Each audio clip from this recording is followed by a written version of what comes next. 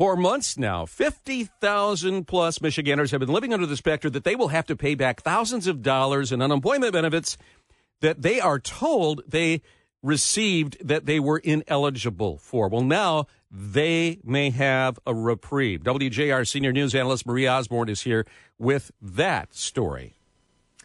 And hi, Guy. The Michigan Unemployment Insurance Agency says it awarded about $431 million to some 55,000 residents by mistake, and those people now will not have to pay back that money. Another $11 million is being refunded to those who had begun to pay back money, and now that because they had been overpaid, but now they don't have to do that. They're going to get their money back also.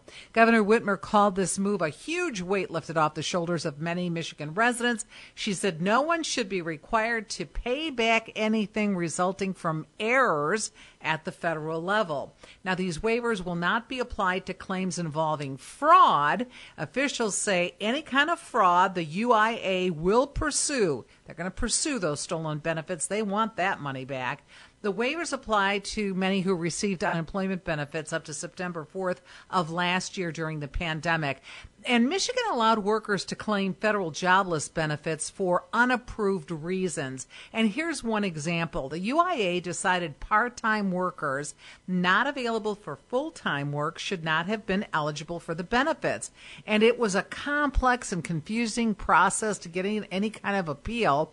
And at first, the UIA threatened to garnish wages, even seize tax refunds if they weren't repaid. But of course, now all of that is off. And Guy, claimants who received waivers are being notified by UIA messages in their Michigan Web Account Manager accounts. Also, it'll come through snail mail. They're mailing out letters in the coming days. You might see that in your mailbox.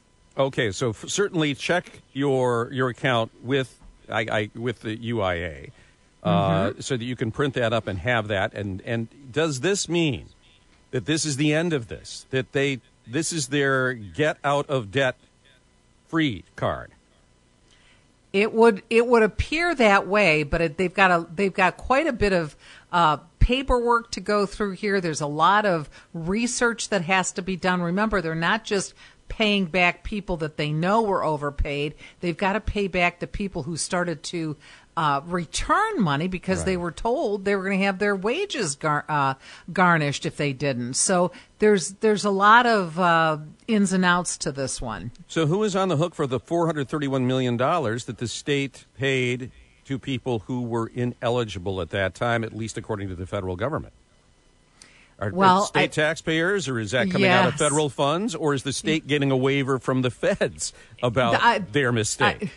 I think that's might be how it works. That is the bottom line is that the taxpayer is going to have to foot the bill on this one. I'm sure the governor has worked to see that these funds come from the federal government, but that still remains to be seen, from what I understand. Yeah, it sounds like they're going to go to war with the federal government, claiming that it was the Fed's mistake.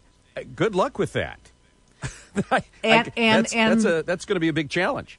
It sure is. And, one of the other things is that there was so much money that went out. I mean, we all know about the fraud. We've all seen the stories and heard the stories about the kind of fraud that went into these unemployment claims. And so this is just a secondary part of that big story. And people are wondering, why weren't better rules in place about sending out this money? For people who were legitimately unemployed and were eligible for some kind of unemployment benefit, for them to have to go through this rigmarole, first you have to pay it back, and never mind, we made a mistake. I mean, this on top of being laid off and all the other things that happened, it's just a terrible situation to be in. Getting jerked around in a million different directions. We know the Senate Oversight Committee and the House Oversight Committee has both called in the UIA to account for this. We know that I think they're on their third director in the past 3 years, which tells you that the situation is not good there.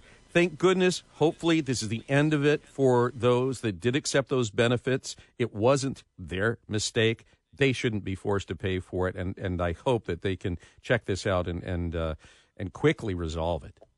Absolutely, Guy. Thanks so much, Marie.